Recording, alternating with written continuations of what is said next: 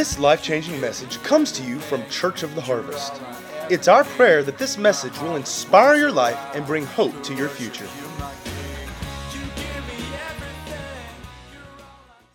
Happy Resurrection Sunday. Man, awesome time. Awesome day to be alive. Guys, if you are a guest, again, we want to thank you, welcome you for being here. We as Church of the Harvest, we are a family of Christ followers, and we have simply realized that we are stronger together than we are individually. We have chosen to link arms and to run forward together to accomplish God's purposes in the earth. Amen? So with that, we as a church, we meet in small groups. Our community meets in small groups throughout the week, but we love getting together on Sunday morning, don't we? How many of you love your family? So as Church of the Harvest, we are just a small expression of the body of Christ. But we love God and we love people, and because of that, we serve the world as the hands and feet of Jesus. If you're part of the Harvest family, you can say this with me. The vision of Harvest is to what? Is to make, grow, and equip followers of Jesus to fulfill their God-given purpose in life. And how do we do that? Through community, discipleship, and outreach. Guys, that is what we are all about. Before I jump on into the message for today, I did have a special announcement that I wanted to make to you guys. Excited about this. How many of you are familiar with the Dream Center of DeSoto County, their food distribution, different things? How many of you have served? Come on, hands up high. Yeah, there's a bunch. I know there is. Guys, incredible what they're doing, and many of you, most of us have only really seen what they are doing as far as their food distribution at Olive Branch High School, but they're also doing it weekly at Horn Lake High School. They also have a facility at I-55 and Goodman Road. They're giving free clothes away for families in need, especially clothes for kids for school. They're doing tutoring. They're doing all kinds of things. And anyway, they just recently, they launched something new out of the Dream Center. And it is called Trinity Health Center. And Sean and I got to meet together with a number of pastors a few weeks ago. Pastor Patrick Conrad from Life Fellowship, Pastor Bartholomew Orr from Brown Missionary Baptist, and got to hear about what they're doing. And they took us through and showed us the facility and such. And guys, I did not know that it's somewhere between 17 and 19% of DeSoto County residents don't have health care. They don't have health insurance. I didn't realize that. I didn't know that 20% of DeSoto County residents cannot afford their family's health care needs. I didn't know that 35% of DeSoto County residents can't afford regular dental care. Seems like another world. I never realized that. Trinity Healthcare, Trinity Health Clinic, is now open at the Dream Center, right near I-55 and Goodman Road. And they are right now providing extensive medical care. They have been donated a lab. They can do x-rays. They can do all kinds of things there. And they are providing health care on a sliding scale, but it boils down to this. It's for people who don't have health insurance, and they can provide health care for as little as $25. And they've made deals with specialty doctors, and especially if you're there and you've got to see, a doctor in a special area, they've worked out deals where the Dream Center is trying to help cover that and get reduced costs from those healthcare providers. Incredible deal, guys. Incredible, this service that they're offering to DeSoto County. And we decided as of this week, we are officially in a partner with the Dream Center and Trinity Healthcare.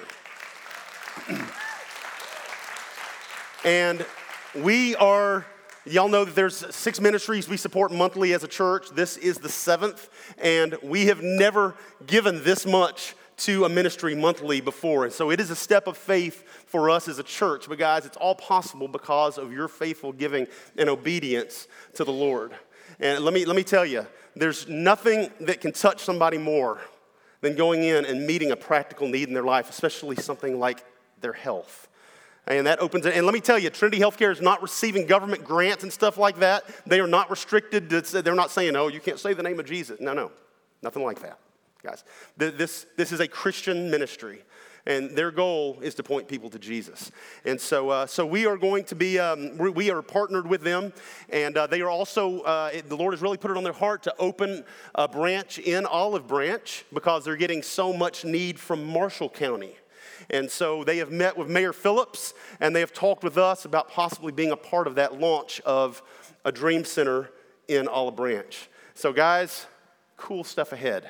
Awesome opportunities for you guys to be able to reach out and to be a part of that and begin to serve, begin to donate, and different things like that in this area. So anyway, guys, I just wanted to let you know that we are partnering with that, and we are truly, as they say in the Dream Center, we're going to help people to dream again. Amen?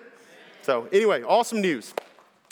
So again, it is Easter Sunday, and first thing I thought of when I thought of Easter Sunday was Easter 2020. What an interesting day that was. I remember standing right here with about 8 people in the room, running the live stream and the computer and the sound and everything else. And how many of you remember that day? How many of you, it was the first time that you can remember that you were not in a church building on an Easter Sunday?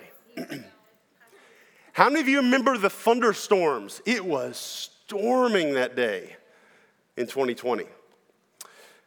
I remember that we blew away record live stream numbers and were able to reach a lot of folks. I remember that night. I remember Mr. Jack and Miss Terry. They did live worship that night on Easter evening. They did live worship, live streamed it to our Facebook page. And guys, I'm thankful for 2021. 2,000 years ago, all the powers of hell tried to stop Easter Sunday, and they couldn't do it.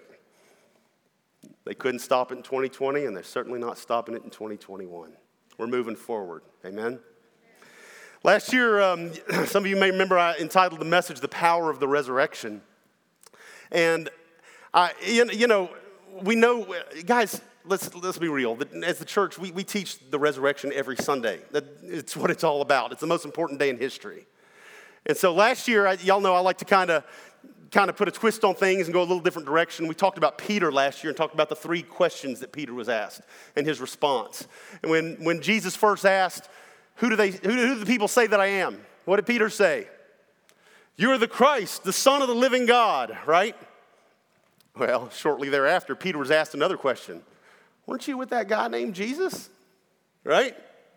And Peter begins swearing and saying, "No, I don't even know the man." When suddenly Jesus turns and looks at him, right? And Peter runs and weeps bitterly. And I can only imagine that moment that Peter was wondering if Jesus could ever love him again. What's the next question? Just a few weeks later, Jesus is risen. I imagine Peter still got these doubts in his mind. Can Jesus possibly forgive me? He's out fishing in a boat and sees Jesus on the shore, right? What does he do? He jumps out of the water and he swims straight to Jesus. And Jesus asks him another question. "Simon Peter, do you love me?" And he said, "Yes, Lord, I love you." And he had a revelation of the resurrected King. And his life was never the same, was it? Everything changed. The original Easter was the greatest day in history. The greatest miracle that could ever happen happened 2,000 years ago on a Sunday morning. We as a church family, we believe that God did miracles then, and God does miracles today. He is our way maker, our miracle worker. I was looking at Psalm 77, verse 14. It says in the Living Bible, it says, "You are the God of miracles and wonders. You still demonstrate your awesome power." You know what I love about this verse? I love that, like a lot of Old Testament scriptures, it's not referring to the past tense. It says, you are, not you were, you are the God of miracles and wonders. And you're still demonstrating your awesome power today. Guys, I would present to you, the Bible is not just a book of stories. Amen? The Bible is not just a history book. Amen? The Bible tells us that our God is alive. And he is a God that wants to do miracles in your life today. He can and he will. Job 5:9, he performs wonders that cannot be fathomed, miracles that cannot be counted. How many of you have experienced or known somebody, heard a story, seen it, experienced a miracle of God? I mean, there's just no other way you could explain it. How many would say, you would love to experience a miracle of God. You would love to see a miracle of God. Guys, I would present to you firstly the greatest miracle that God can do is to change somebody's heart. So when somebody surrenders their life to Jesus and becomes a new creation, it is the greatest miracle in the world. But guys, you may be like me. I've seen so many miracles. Miracles like marriages restored. Miracles like financial breakthroughs when you're on the verge of bankruptcy. I've been there. Cars broken down, don't know what you're going to do. Mysteriously, it works.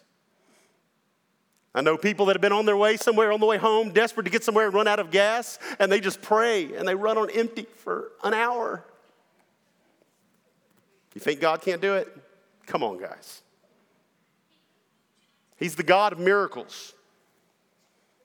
I've known of so many people on the brink of death, and a miracle happened. Actually, it just reminded me, many times he's watching online. Many of you know our good friend Randall Phelps. I remember that Sunday morning being in here in service when I got a message. He'd been in the hospital, was in bad shape. He had flatlined. He was being kept alive on machines. Doctors said, cut it off. There's nothing we can do. Y'all know his precious wife, Laura. She said, nope, not going to do it, not doing it. Doctors leave frustrated. What happens? All of a sudden, the machine starts showing vital signs again. He was gone for a while, guys. God does miracles, and he wants to do one in your life, and he can do it today. God still does miracles, but I'll take it even further than that. I called the message today the God of resurrection. He was a God of resurrection 2,000 years ago. He's a God of resurrection today. And guys, I would tell you, he can resurrect the dead areas of your life today. He's a God of resurrection. It doesn't matter what it is in your life, what you think is dead. Guys, death is powerless next to the power of resurrection. Amen? Now, I know you expect to hear about the resurrection of Jesus on Easter, and we'll touch on that just a little bit. But I would argue this.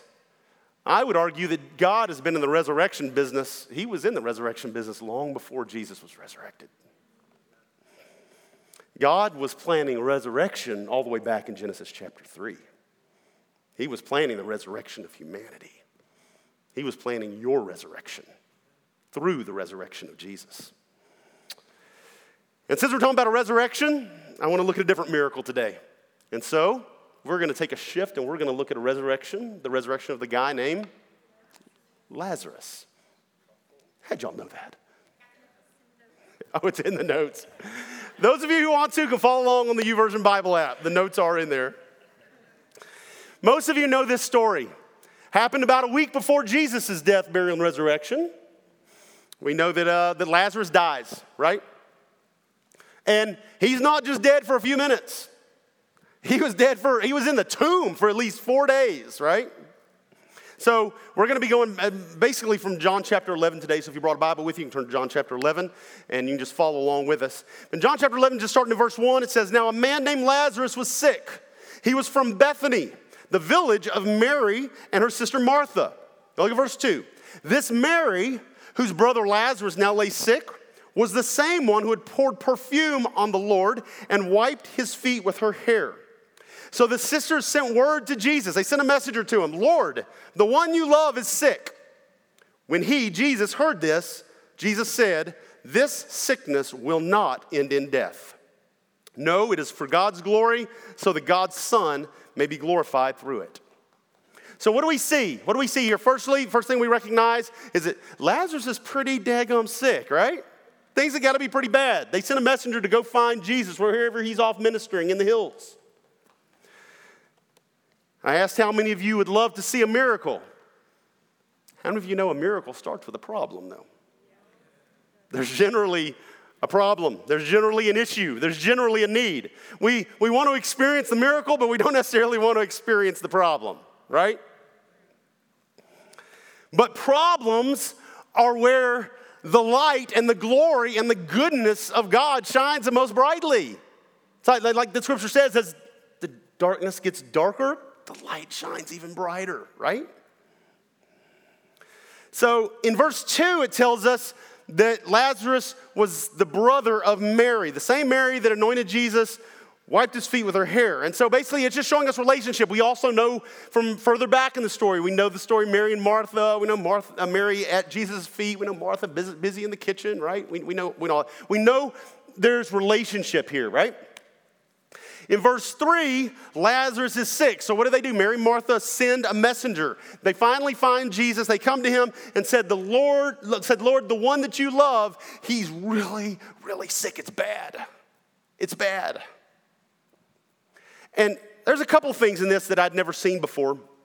Firstly, I find very interesting is the fact that they didn't go to Jesus and say, now, Lord, you know our brother Lazarus, you know that one who loves you so much, that one who always sits at your feet and listens so attentively to your teaching, that one who's always giving into your ministry, the one who's always been there for you, you know Lazarus?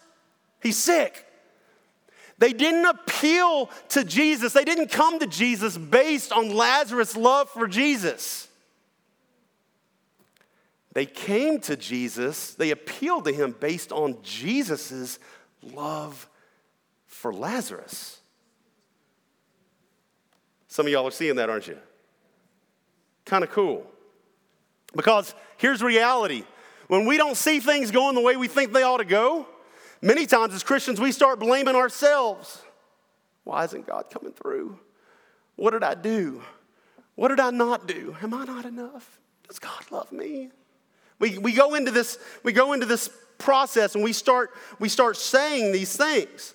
But God moving in your life is not based on your performance. Now, can you do things to stop the flow of God in your life? Yeah, you can. But when you've done what you can do, we've been there before. And what you see isn't lining up with God's word, what God's word says. Know this, the God moving in your life it's not based on your performance. It's not based on how much you love him. It's based on his love for you. You see what I'm saying? So what happens next? In verse 4, when he hears this, Jesus says, these are the coolest words in the passage to me. This sickness will not end in death. Those of you who know the story are like, but it did, didn't it? He said it will not end in death. No, it's for God's glory that God's Son may be glorified through it. So I believe what he's saying here is that there's a miracle that is so much bigger than even resurrection from death to life that's about to occur.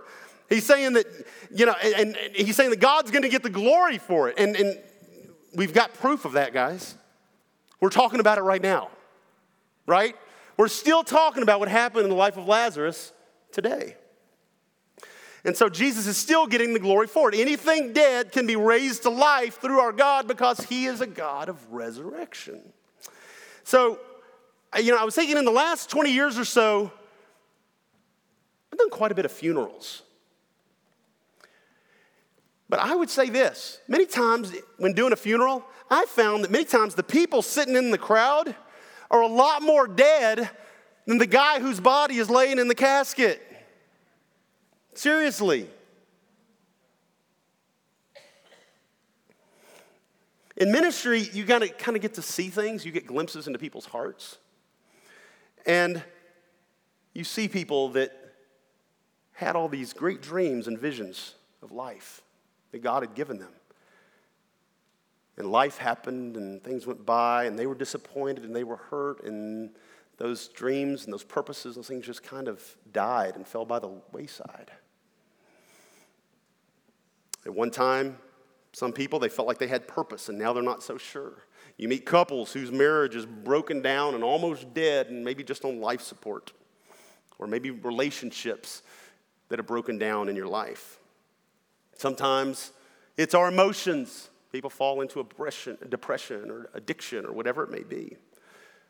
People have such death on the inside rather than life. So much more than the life of the person that we are celebrating that's now in heaven. I don't know what you're going through in your life today. You might be going through a situation that's very discouraging. We've all been there and done that, right? You may be standing on a promise of God, but your eyes are seeing something totally different. It may have brought you to a place that you are utterly discouraged and down. Guys, that is not the way God intended us to live. Amen? If we continue down this negative, discouraging mindset, this negative, discouraging path, guys, it will lead to a dangerous progression in our life, a place of hopelessness, a place where, how many of you have been there, to the place where all you can see in your life right now are mountains and impossibilities? You can't see past them. And really, it's a trap. It's the enemy leading us into a trap. And it got me thinking, a few years ago, I'd always wanted one of these. And a few years ago, we bought one, and it wasn't quite as impressive as I thought it was. But I'd always wanted a Venus flytrap. Any of you ever had a Venus flytrap? Dude, a plant that's a carnivore. If I'm going to own a plant, I want a carnivore plant. Seriously. One that eats meat. Let's go. You know? Put up that first picture of a Venus flytrap. I can't see it anymore. Venus flytrap. So if you look at that reddish pinkish part on the inside of the Venus flytrap, that part, it secretes this sweet nectar that attracts flies, right? And so the flies are attracted to it. They flock to it. And they come in, they fly right on in, and they land there and start gulping up this sweet nectar.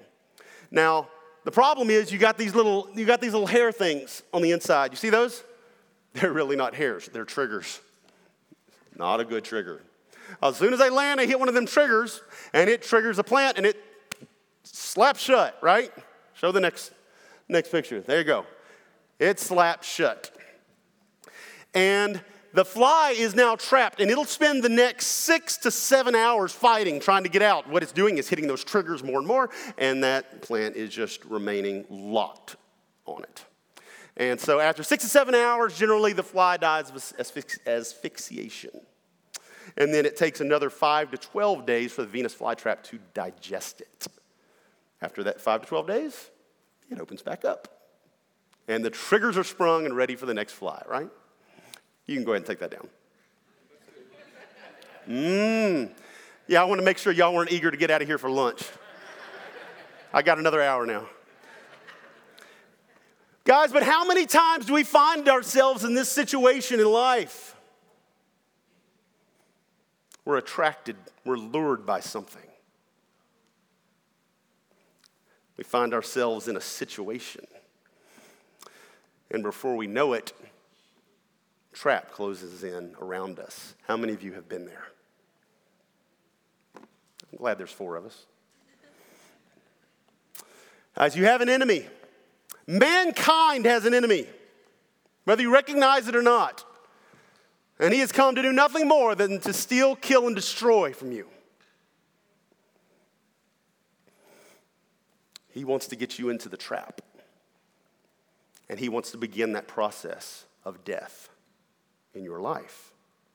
So, back to the story of Lazarus. Let's look at where the trap begins. Guys, the enemy is always trying to spring the trap. Look at where it begins. Let's go down to verse 6, John 11:6. It says, "Yet when Jesus heard that Lazarus was sick, he stayed where he was for 2 more days." How many of you have been in that trap where you've prayed and you don't see the answer? Where is Jesus? Right? Where's he at? He did what? He stayed 2 more days. Didn't he have all the information he needed from the messenger? This guy that Jesus loves so much, right? He's dying. The appeal has been made. Everything's come together. And what does Jesus do? He stays 2 more days. Does God even care? Right? I'm going to give you 3 things real quick. 3 reasons that we fall into the trap. You can follow along in your notes there. What causes us to fall into the trap? First thing I want to mention is not understanding how God works. We think God works the way that we do. What a trap. We've all probably been in a place in life where we didn't understand what was happening, and we couldn't figure out where God was in that moment. Lord, where in the world are you at? I mean, like, Lord, this would be a great time to show yourself strong on my behalf. I mean, if there's a time to move, it's a great time right now. Let's go, right?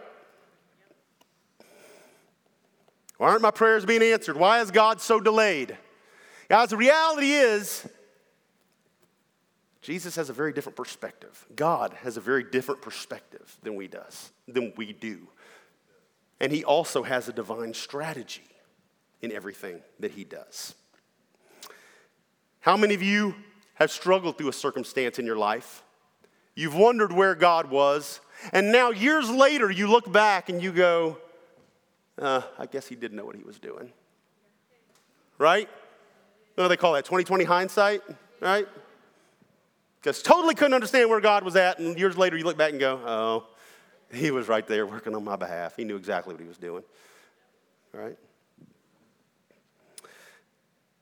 If you go down to verse 11, it says, after Jesus said this, he went on to tell them, I believe this is the messengers, our friend Lazarus has fallen asleep, but I'm going to go there to wake him up.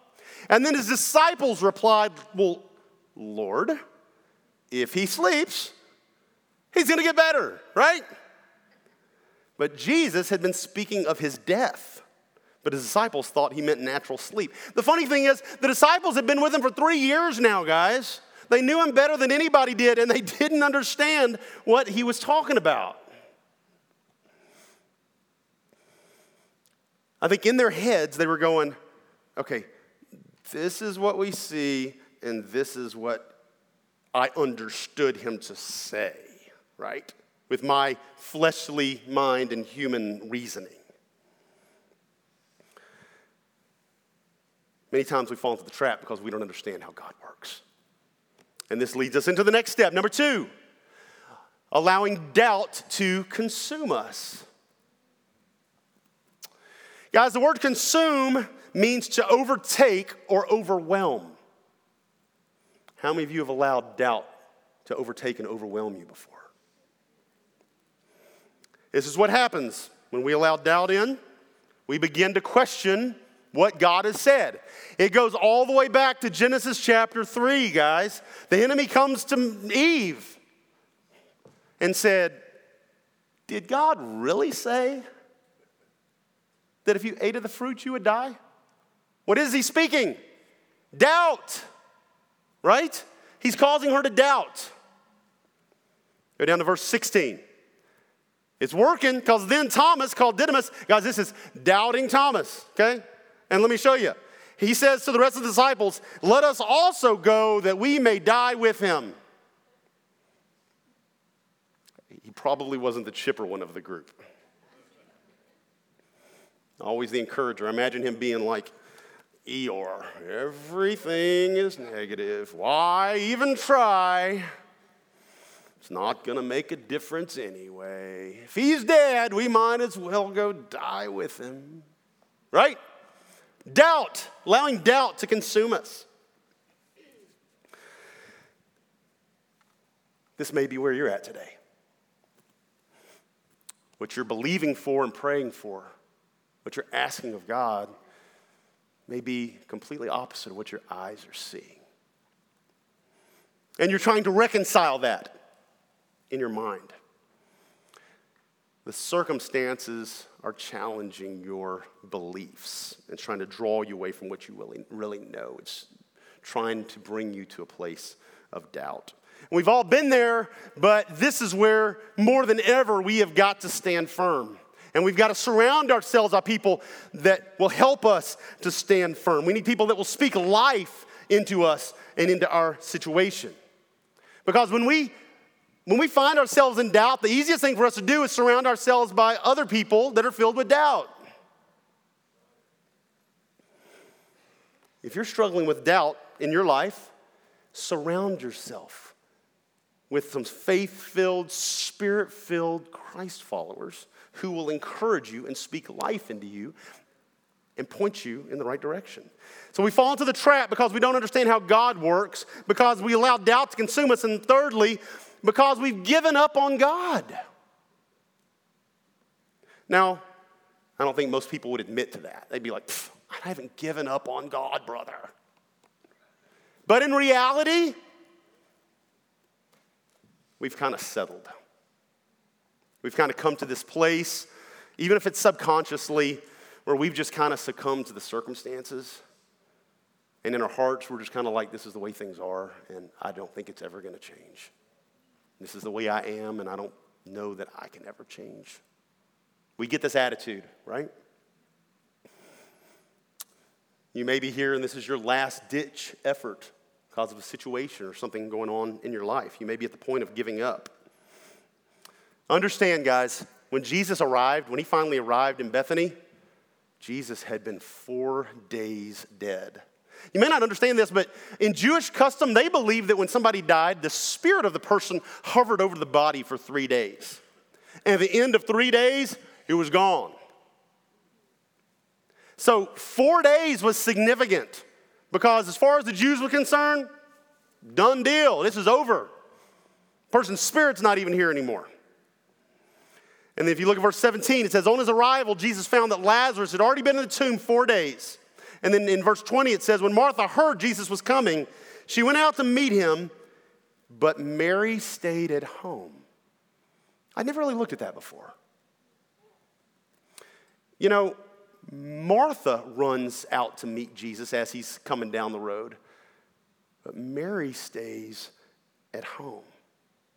I think we kind of think of it the other way around because of the story of Martha and Mary. We see Mary being at his feet, but I imagine Mary being at home discouraged and disappointed in Jesus, maybe. I think she saw that her brother was dead and this was a done deal. Where had Jesus been?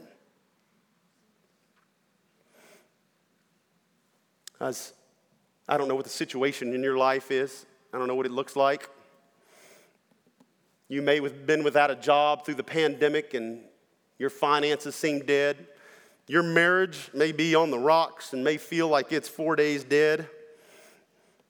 Your relationships may have broken down. Maybe you've gotten a diagnosis from a doctor that seems absolutely hopeless.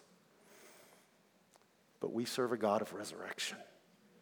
It's what we remember on Easter Sunday.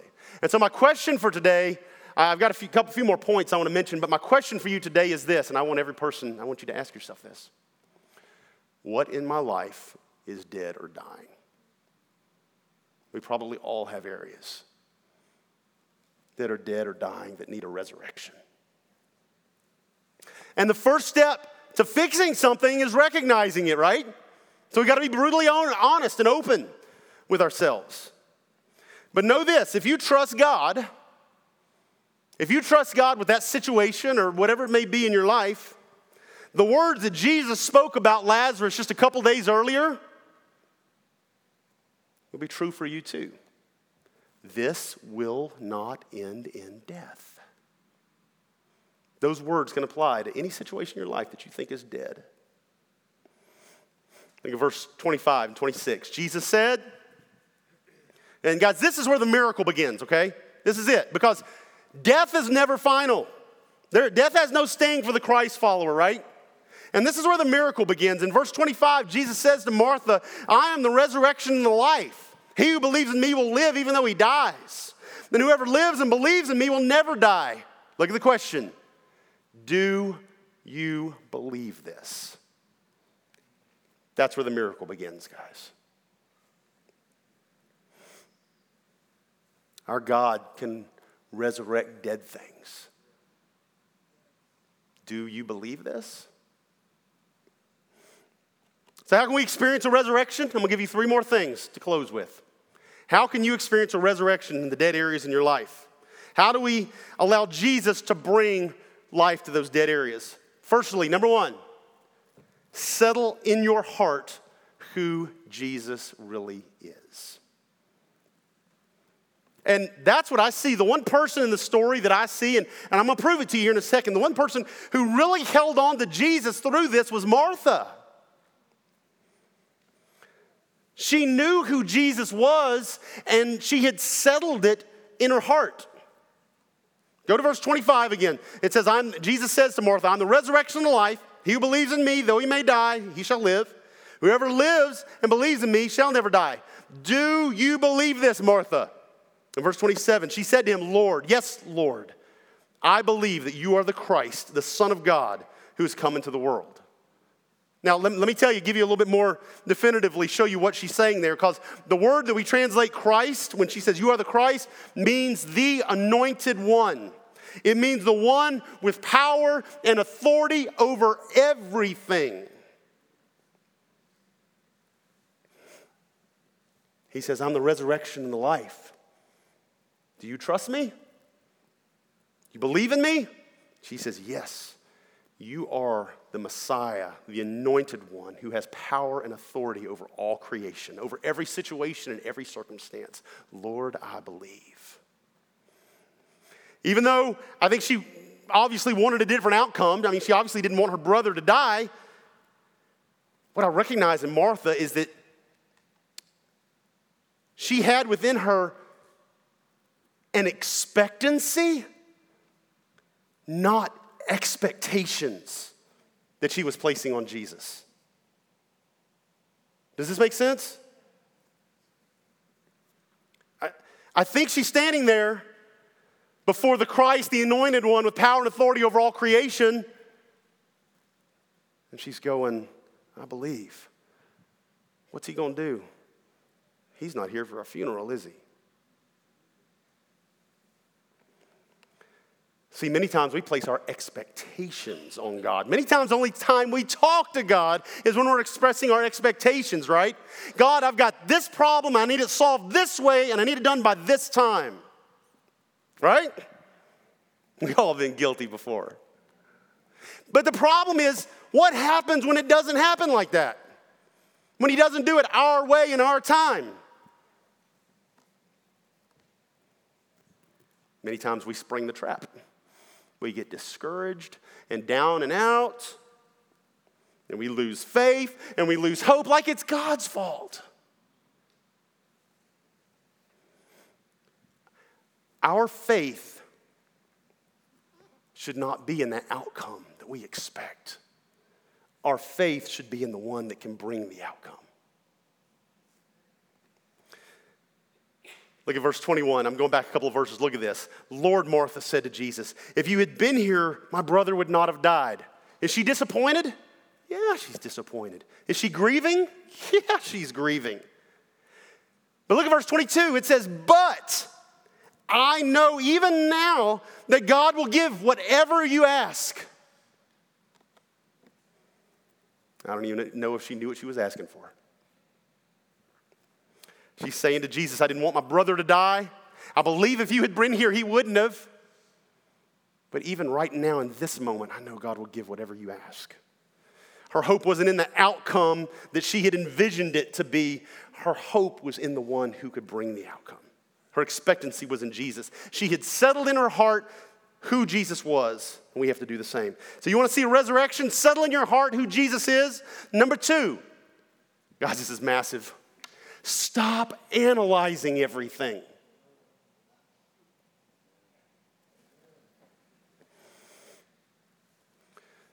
To receive a miracle, we have got to stop analyzing it. How many of you are like me and you can absolutely be guilty of overanalyzing everything? Trying to look at it from every angle. Well, if this, then that. No, look at it from over here. No, if this situation, no, I can do it this way and whatever. And if this happens, then this. Trying to get all our little chess pawns into place. Try to figure it all out. Know every possible outcome. It will drive you batty and it'll give you a panic attack. Because you can't know all the outcomes. You certainly can't know what he's going to do. If we're going to see a miracle, if we're going to see a resurrection, we got to stop analyzing everything and we got to walk in faith. Because the Bible tells us to walk by faith, not by sight. Right? We cannot walk in faith if we're being led by our minds and our feelings all the time, because our mind and our feelings are fickle and they lie to us. We have to rise above it and realize that our own reasoning isn't anywhere close to being in the same league as God's.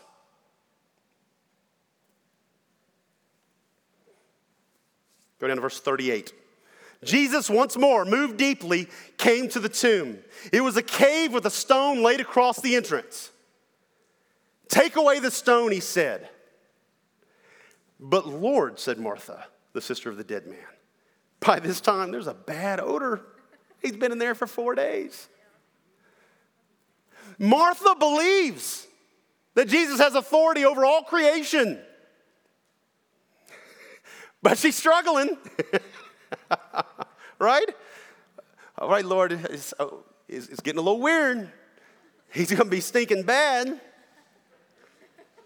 I imagine her mind, she's going, I imagine though in her heart she's going, what's he about to do?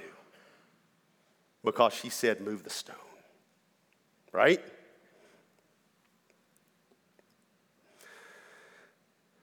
I believe that she knew that God was up to something bigger than she could understand in that moment. So we have to settle in our heart who Jesus is.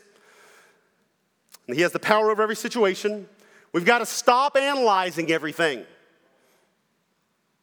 Everybody say, I don't have to have it all figured out. Some of you need to say that about 1,000 more times to yourself. Lastly, number 3, choose to start living again. We get caught up in situations and circumstances. Continue to stand and trust and stand on God's word, but start living again.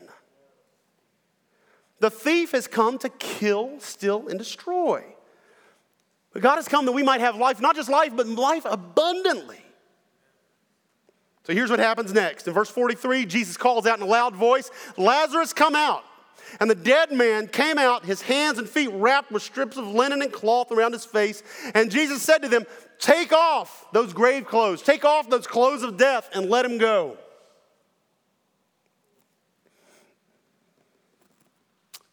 Guys, this may be a word for some of you who have areas of your life that are dead or dying. You still have a choice.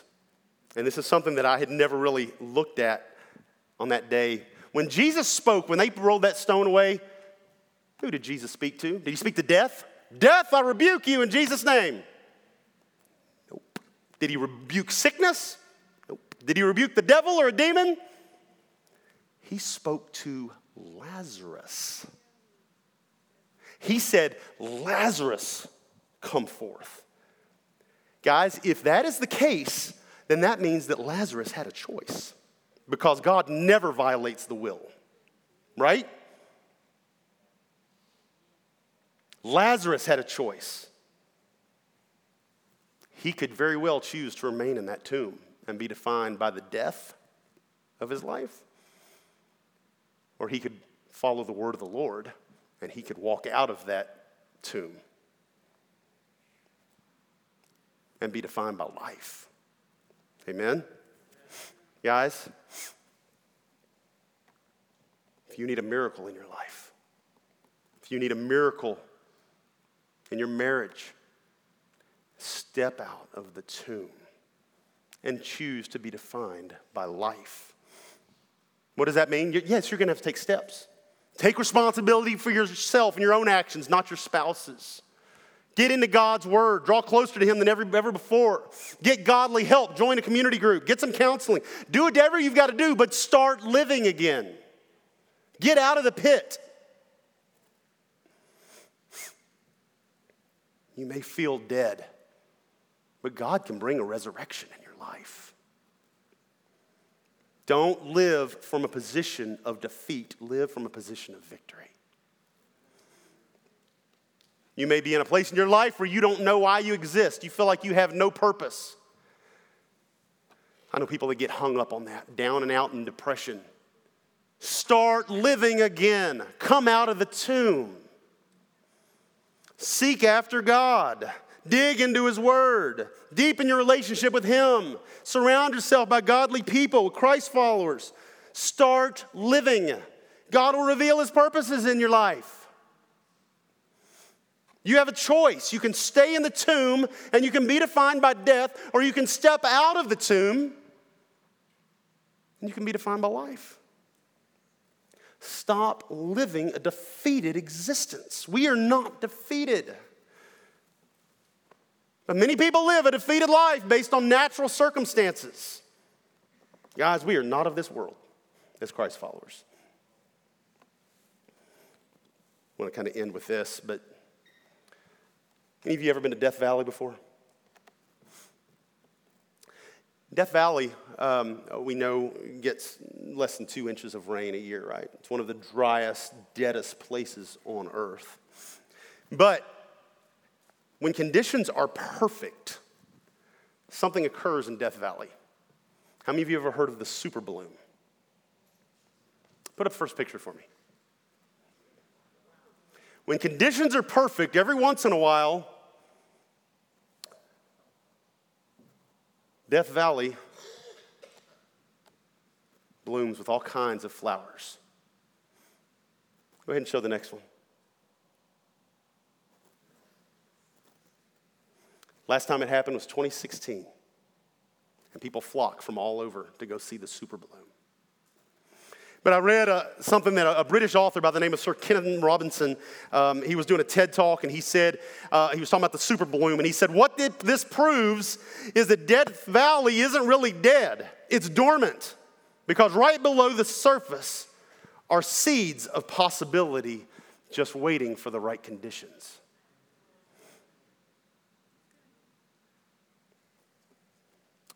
Guys, for your relationships, your marriage, your finances, your health, whatever it may be, and you need a miracle, it may seem dead and hopeless.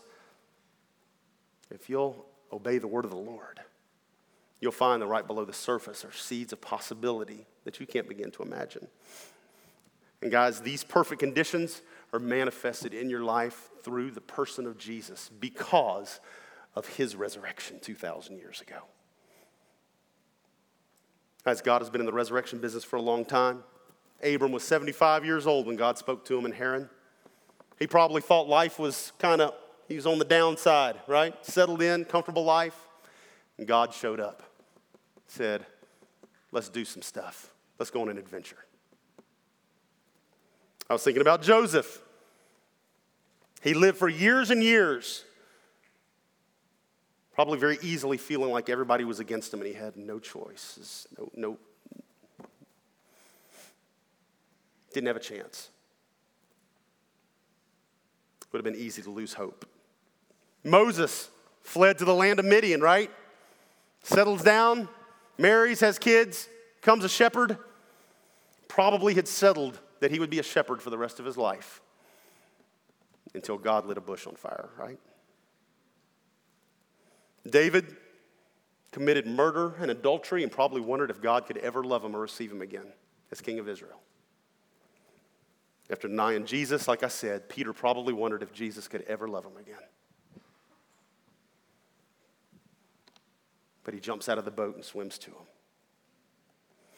God has been in the resurrection business for a long time.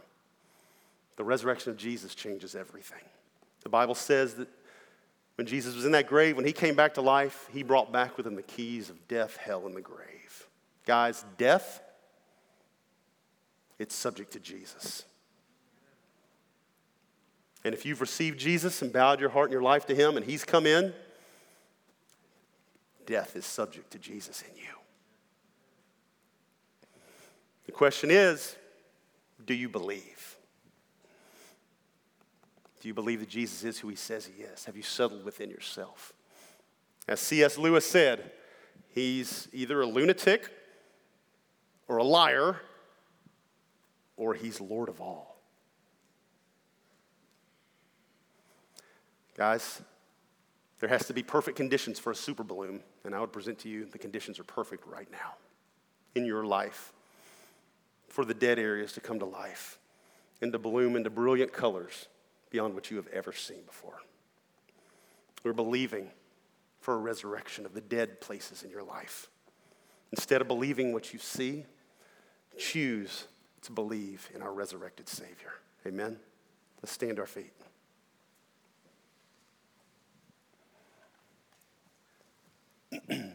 Let's bow our heads together.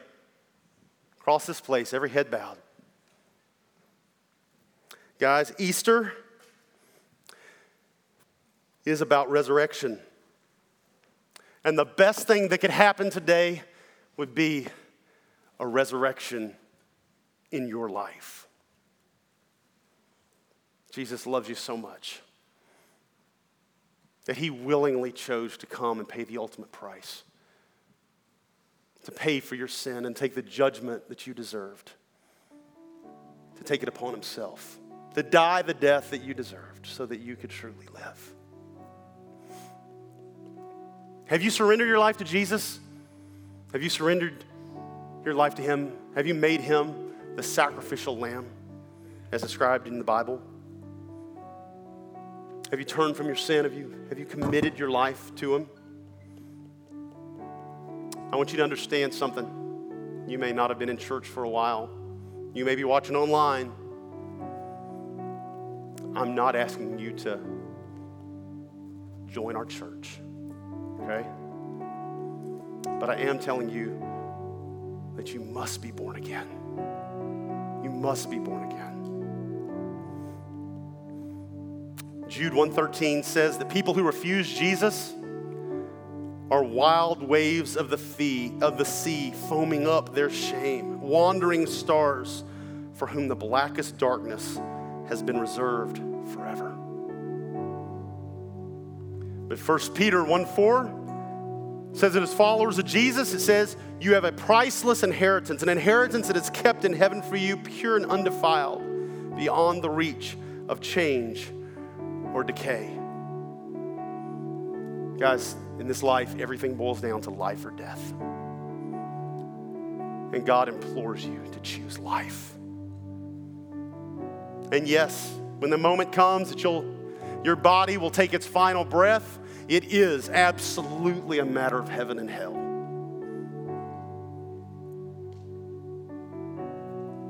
People say, well, I just can't believe that a loving God would send me to hell. Guys, he's not. You are going there anyway by default. He's the one that can rescue you from hell. He's there to snatch you out. It's your sin that's sending you there by default. He doesn't have to take any action. How are we born again? The Bible tells us to repent. 1 John 1:9 says, if we confess our sin, he is faithful and just to forgive us our sin and cleanse us from all unrighteousness. Romans 10 tells us that if we confess Jesus as Master and Lord of our life and believe that God raised him from the dead, we will be saved. And the Bible says that when you do that, you become a new creation. Your life is resurrected. That's why it's called being born again. If you haven't received that resurrection, or maybe you have, but you're examining your heart and life right now and you recognize there's an awful lot of dead areas in there. Maybe you see a lot more death than you see life inside of yourself. Guys, God came that you might receive life. He came to give us life. So I'd encourage you, we're going to pray a prayer together. I'd encourage you, rededicate your life to Jesus today. We're going to pray this together. If you mean it with all your heart, you become his. Let's pray together. Heavenly Father, I thank you for Jesus. I've tried walking this life alone. I've tried doing what I think is best. I've trusted my reasoning and intellect, but it always fails. It leaves me lost and alone. I recognize that without you, I am dead. But Jesus, you came to give me life. You came to set me free. So today, I repent of my sin. I repent of my old ways. I turn away from that, and I choose to follow you. and I'm going to walk like you, and I'm going to talk like you, and I'm going to follow you all the days of my life. And I confess this day, from this day forward, that you are my Lord. I bow my life to you. I believe that you died for my sin, and that 3 days later, you conquered death and you rose again. And because of that, I put my trust in you. Your resurrection brings me resurrection. So today I stand up full of life, full of your life, Lord. And I choose to follow you. Holy Spirit, fill me and empower me to be everything you've called me to be. I'll follow you all the days of my life. In Jesus' name, amen. Guys, if you prayed that prayer, the Bible says that even the angels of heaven are rejoicing. It is the greatest news that we can hear, that somebody has surrendered their heart to Jesus. And as we dismiss in a few minutes, we're going to have our prayer partners down here, our elders. They're going to be down here. They're going to mask it up and stuff for you so you can come down and stay safe. But we want you to come down. If you gave your life to Christ or rededicated your life, come down and let somebody stand with you and agree with you and pray with you. They're not going to take up your afternoon. You only can be able to get your family lunch. But guys, this is important. It's real important. Guys, I want to talk to you, though, that are Christ followers. Hopefully all of you are now. Examine your life, guys. There's dead or dying areas in there that God wants to resurrect in your life. What is it? What are the dreams that have fallen away? What are the areas where you've been disappointed and you've lost hope? God wants to bring a resurrection. Now, it may not look the way you think it's going to look, but he can restore everything and more.